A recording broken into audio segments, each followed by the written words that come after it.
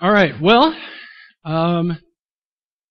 this morning I get to start a small little two-week series on what I am extremely excited about, and I hope that you guys are just as excited about. We're actually going to be talking about the mission of the church.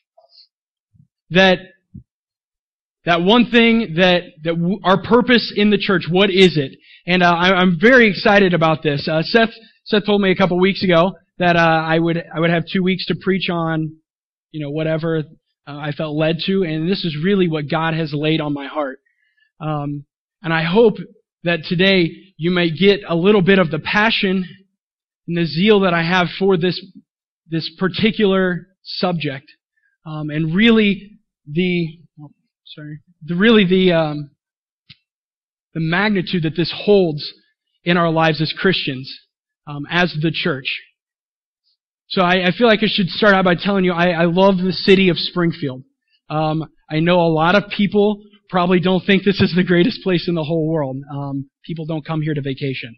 There's a couple bowling alleys, incredible pizza, and the movie theaters, and that's about all you got. And I'll be honest with you, a couple years ago, this is exactly how I would have felt.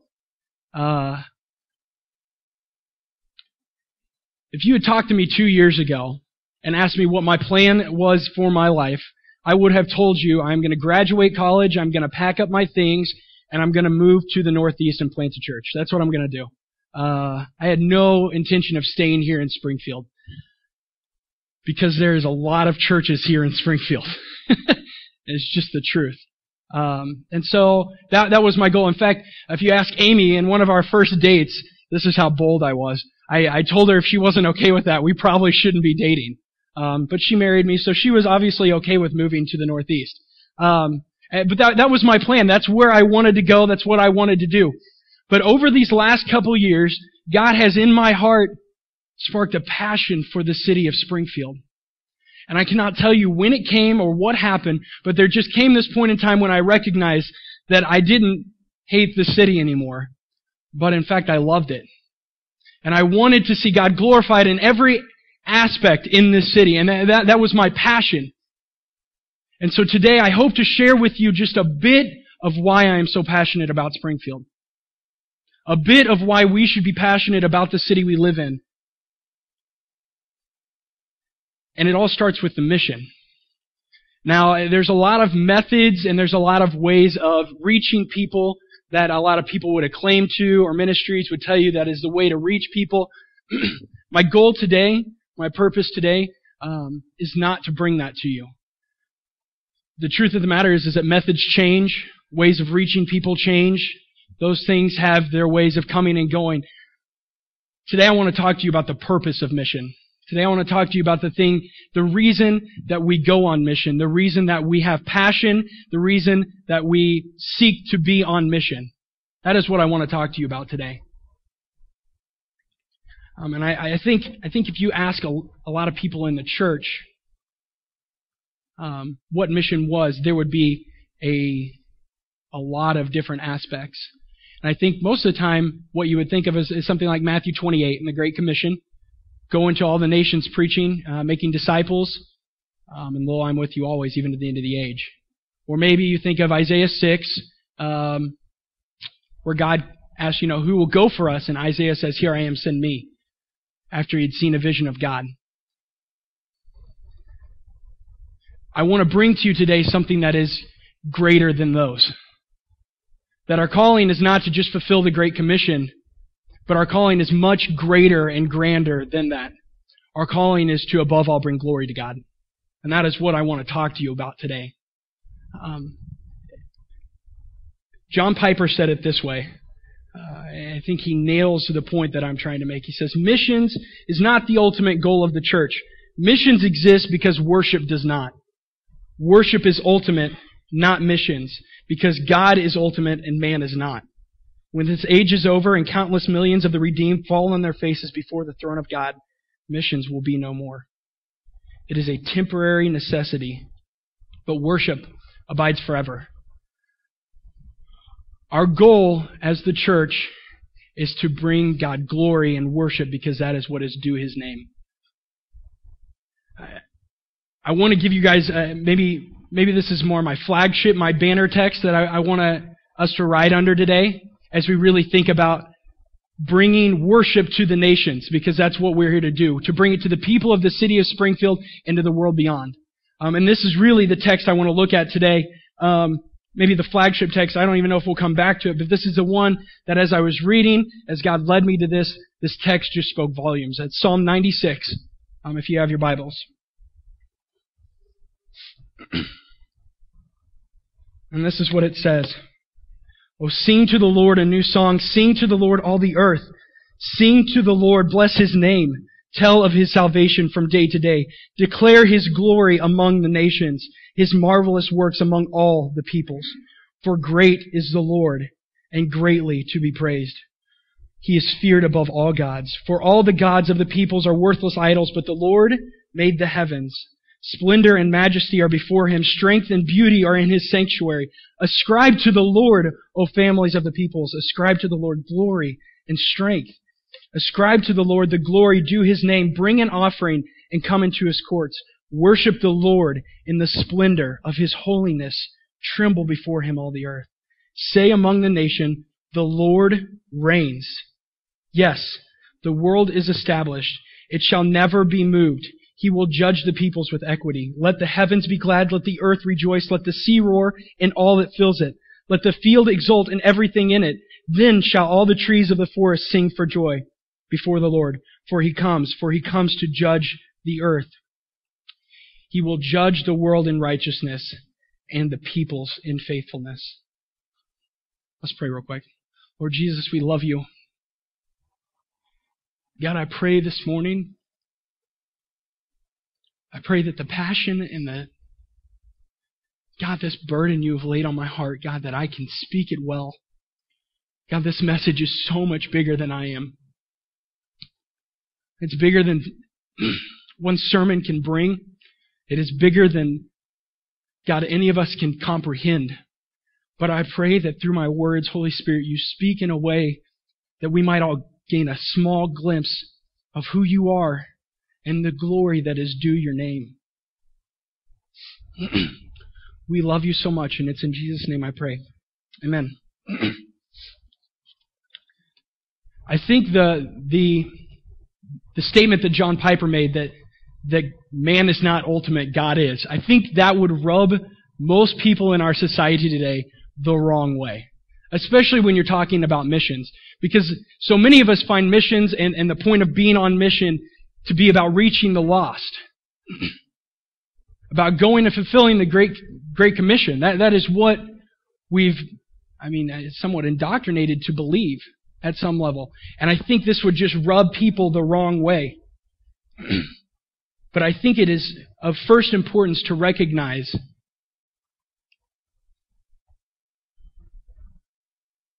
this is just our selfish sin nature acting in opposition to who God really is.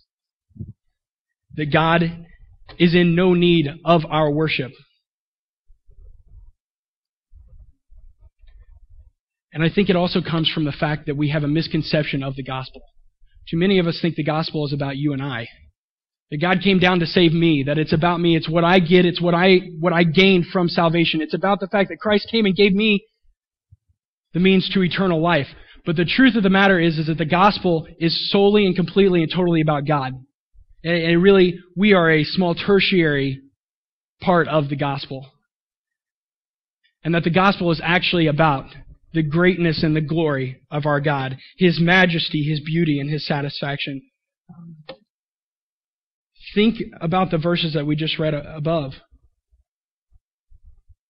God is great. What's it say here? Sorry. Declare His glory among the nations, His marvelous works among all the peoples, for this reason, because He is great and greatly to be praised, and no other reason. And that's my first point I want to make. God deserves our praise. God deserves our worship solely and totally and completely because He is God. And that's it. Nothing more than that. Isaiah 40:25 through 26 says, "To whom then will you compare me, that I should be like him, says the Holy One? Lift up your eyes on high and see who has created these, he who brings out their host by number, calling them all by name, by the greatness of his might, and because he is strong in power, not one is missing." Hebrews 1:2 through 4 says, "But in these last days he has spoken to us by his Son, whom he appointed the heir of all things, through whom he has created the world. He is the radiance of the glory of God and the exact imprint of his nature. He upholds the universe by the word of his power.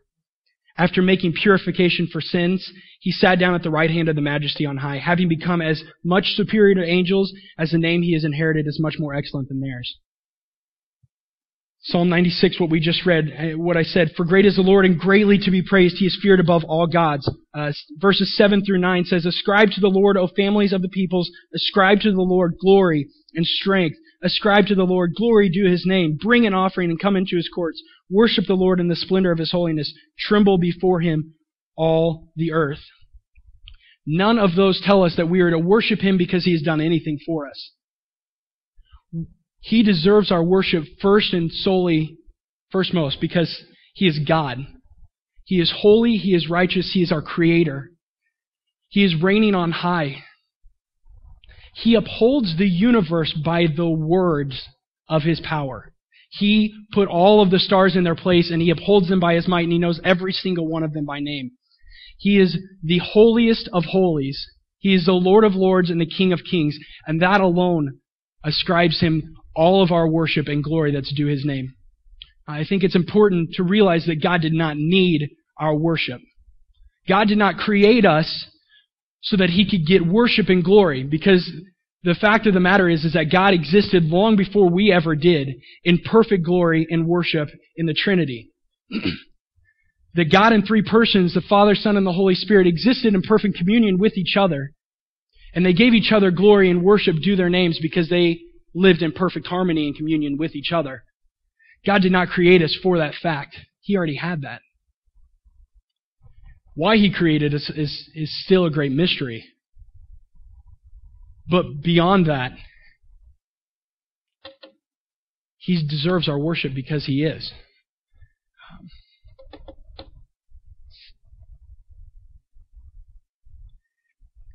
The entirety of the Bible is a great story of the greatness of God, and I think that we seem to think missions is going to help him carry out this mission, and that without us, he would not be able to do it. But the truth of the matter is that's not true.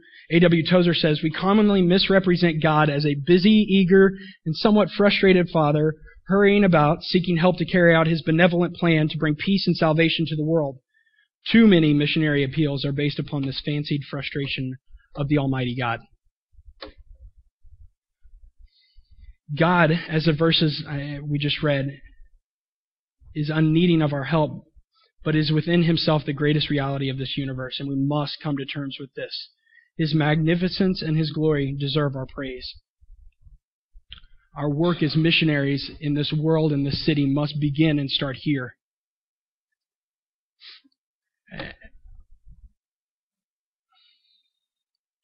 Missions is only the means. God is the purpose, and this is reality. And the reality is that this passion for him and his glory not only stems from the fact of his greatness, but that his greatest desire, his mission, his passion, his work on this earth is for his glory as well. Now, this is a very crazy concept. And I think the first time I heard it, I was very put off by it. I did not like the fact of thinking that God sought his own glory, and that the mission for God in this world was not to save me, but to bring himself glory. It just strikes me the wrong way, and that rubs against me the wrong way. But the fact of the matter is that Scripture points over and over again to the fact that God's glory is what he seeks and what he wants. One of the greatest verses I've ever read on this, Isaiah 48, 9 through 11, he says, "For my name's sake I defer my anger. For the sake of my praise I restrain it for you, that I may not cut you off. Behold, I have refined you, but not as silver. I have tried you in the furnace of affliction. For my own sake I do it. For how should my name be profaned? My glory I will not give to another." God is not an idolater, and at the heart of God's affections are himself and his glory. God is jealous for his glory because he is the only one deserving of it. Today we're just going to be going through a lot of Scripture because I think the Bible gives the best explanation of this. And I feel like my words could not do with any justice to what Scripture gives. And so I want to read you a few more that just points to this, that we were chosen for his glory. Ephesians 1:4-6. Just as he chose us in him before the foundation of the world, that we would be holy and blameless before him. In love he predestined us to adoption as sons through Jesus Christ to himself, according to the kind intention of his will, to the praise of the glory of his grace. He created us for his glory. Isaiah 43:6-7. Do not withhold. Bring my sons from afar and my daughters from the ends of the earth, everyone who is called by my name, whom I created for my glory. Scripture even goes as far as saying that he forgives our sin for his name and his glory. I am he who blots out your transgressions for my own sake. He doesn't forgive your sins so that you can feel better. He forgives your sins so that he might be glorified, so that he might get the worship and praise due him. 1 Corinthians 10:31 says, so whether you eat or drink or whatever you do, do all to the glory of God. 1 Peter 4:11, whoever speaks as one who speaks oracles of God, whoever serves as one who serves by the strength of God that God supplies, in order that in everything God may be glorified through Jesus Christ. To him belong glory and dominion forever and ever. Amen. This mission that we are going on into the city, into the world, is not our mission. It is not as if we go into this world and we go and meet people that need the gospel and then we tell God to come along. That's not how it works. God has been on this mission since creation, since before creation, seeking his own glory. And that he is moving and we are moving with him on his mission for his glory. And the Scriptures continually point to the fact that his mission in this world over and over again is to be glorified.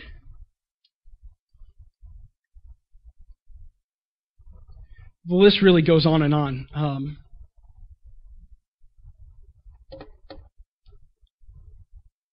But many people find this to be a problem.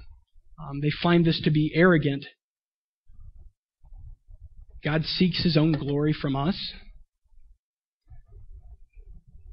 People don't want to think that we serve a selfish God, but the truth of the matter is that what we deem selfish in light of God is not actually selfish, but selfless. That God's love and glory is actually our greatest good. And so when God seeks glory for himself and he seeks worship for himself throughout the nations, it is actually for our greatest good. And I thank John Piper for this. He has a book called Desiring God. If you haven't read it, I would totally recommend that book. One of the greatest books I've ever read. But he points to this one fact, that God wants us to seek his glory for our good. Let me just give you a few verses that maybe speak to this. Psalm 16:11, you make known to me the path of life.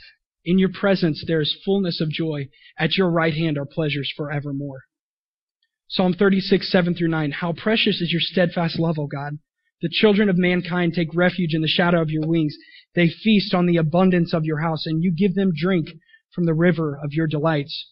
For with you is the fountain of life, and in your light do we see light. Psalm 34:8, O taste and see that the Lord is good. Blessed is the man who takes refuge in him. Psalm 37:4, delight yourself in the Lord, and he will give you the desires of your heart. The crazy thing is that as we follow God, too often we follow him out of duty. And if you were to take the Great Commission, and I was to ask you why you went and followed the Great Commission, it would be solely out of obedience and duty to the command he gave you, which is not wrong. Do not hear me saying that's wrong. That's very important. But the thing is that God wants more than just your duty. He wants your delight. God wants your heart. God wants to feel your love for him, your passion for him in everything that you do.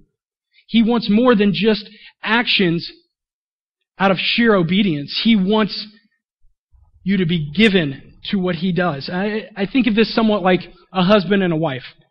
So say, for instance, it's Amy and I's first anniversary. And I create this big, huge, extravagant, romantic dinner. And I have flowers, and I even buy jewelry. And this is just going to be the greatest anniversary dinner of all times. And we have a great night, and it's all over. And Amy tells me that she's grateful and thankful for what I did. And I look at her, and I lean in real close, and I look at her right in the eye, and I say, it's my duty. How do you think she's going to react to that? I mean, honestly. For those of you who are married or have had any kind of relationship with the opposite sex, if you told them that you did everything you did out of duty, let me ask you, do you think they would appreciate that?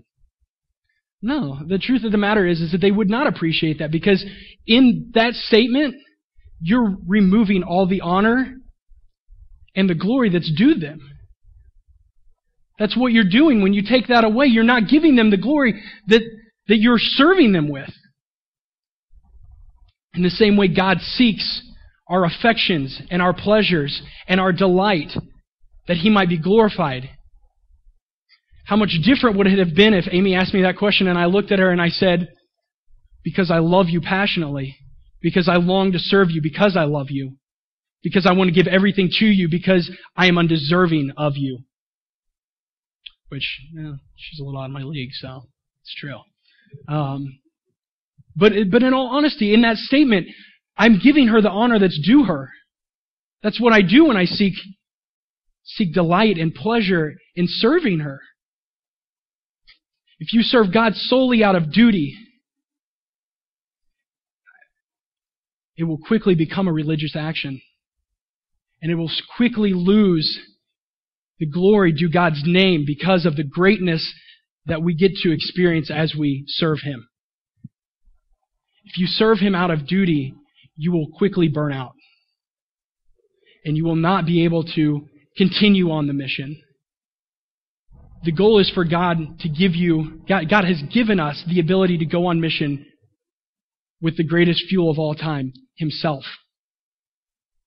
In Him you can find the greatest delight. In Him you can find the greatest joy. In Him you find your satisfaction. That is why continually in the Psalms it says, taste and see that the Lord is good. That does not mean you need to eat God. We're not cannibals. That's why all the people ran away from Jesus when He said that. What He's trying to say is that in Him you find true satisfaction. You and I long for food and water because we need it for survival. In the same way, God is to our soul what food and water is to our body. We need God to truly be satisfied, to truly be able to go on mission. We need God.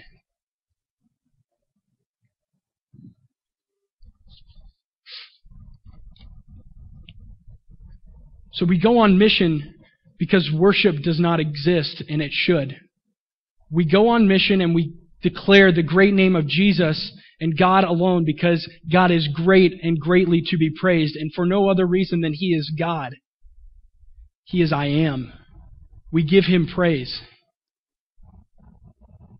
And we seek to praise Him because in Him we find the greatest satisfaction. In His glory we find the greatest joy.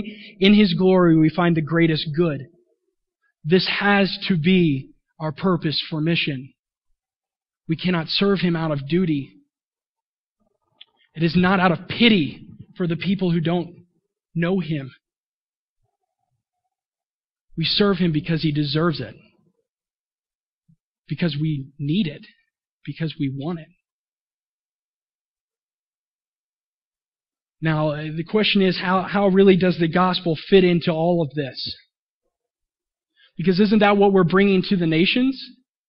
I mean, isn't that what we're bringing to people? We're bringing them the gospel because Romans 1:16 says that the gospel is the power of God unto salvation to everyone who believes.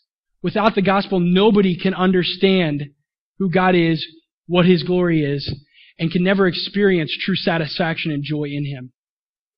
The truth of the matter is that in Romans 1 it says that we have traded the glory of God for the glory of other things, of created things. We have traded the glory of God alone for each other, for sex, for money, for love, for relationships, for your job. We have traded the glory that was due God alone because He is our Creator and Lord for created things. And because of that, we really can never truly experience His glory that we were created to. But on the cross, in the gospel, we see the greatest and the most significant picture of God's glory that all of Scripture gives us.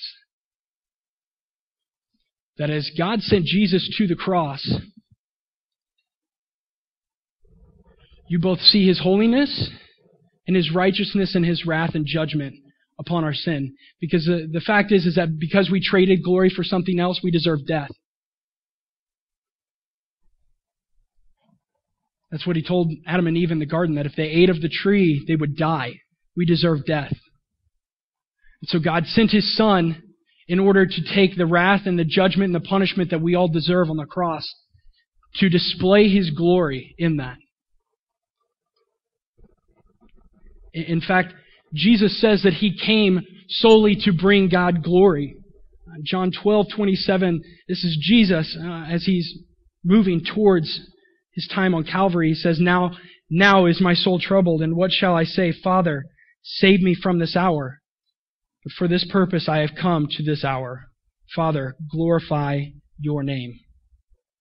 Then a voice came from heaven, I have glorified it, and I will glorify it again. John 7:18 says, the one who speaks, this is Jesus talking, the one who speaks on his own authority seeks his own glory. But the one who seeks the glory of Him who sent Him, God, is true, and in Him there is no falsehood. Christ's death on the cross was in and of itself the greatest display of God's glory for all time. On the cross, God displayed His wrath and His holiness through the sacrifice of His own Son. But He also displayed His amazing grace, love, and mercy towards us by giving us a way to now experience and truly enjoy God forever through Jesus. That Jesus came and crossed that bridge. We can now experience true satisfaction. You don't have to seek true love in sex, and you don't have to seek things like your job or money to really feel like you're worth something. The fact of the matter is that it doesn't matter if you're worth anything. God is worth everything. God is worth all of our praise and all of our glory. And in Him we can find true satisfaction and pleasure. I mean, really think about that. Have you ever sought God? Have you sought the face of Jesus so that you might be satisfied in finding joy and pleasure in your life?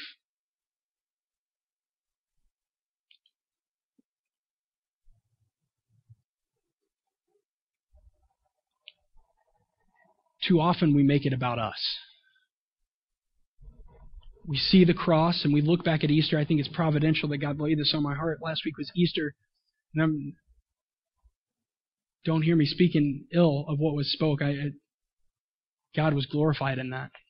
And I think Seth brought an amazing message. But recognize that we too often sitting out here make it about us.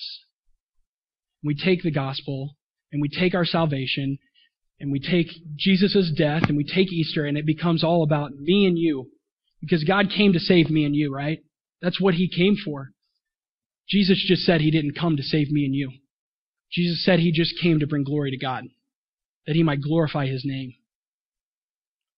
You and I are benefactors of something that is much greater than you and I could even understand. Our salvation and the grace we experience in the glory of Jesus Christ on the cross is but a small tertiary effect of Jesus Christ glorifying God. Isn't that just incredible? That we didn't deserve to see His glory, and we didn't deserve to experience any true satisfaction, but He came down and made a way so that we could. That in His ultimate purpose, God planned out that we would be able to both glorify Him and find satisfaction in Him through the death of His Son. Isn't that just amazing? The gospel is so much bigger than you and I. And if we make it about you and I, it becomes selfish and it becomes wrong and it becomes false. The gospel always is and will be God. He is the gospel. Jesus Christ is the gospel. We don't seek to to do these things for ourselves. We seek God because in Him we find our true satisfaction and joy. It is not about you and I. It is about Him and His greatness and who He is and the glory due His name, because of the fact that He sent His Son to die that we might enjoy Him forever.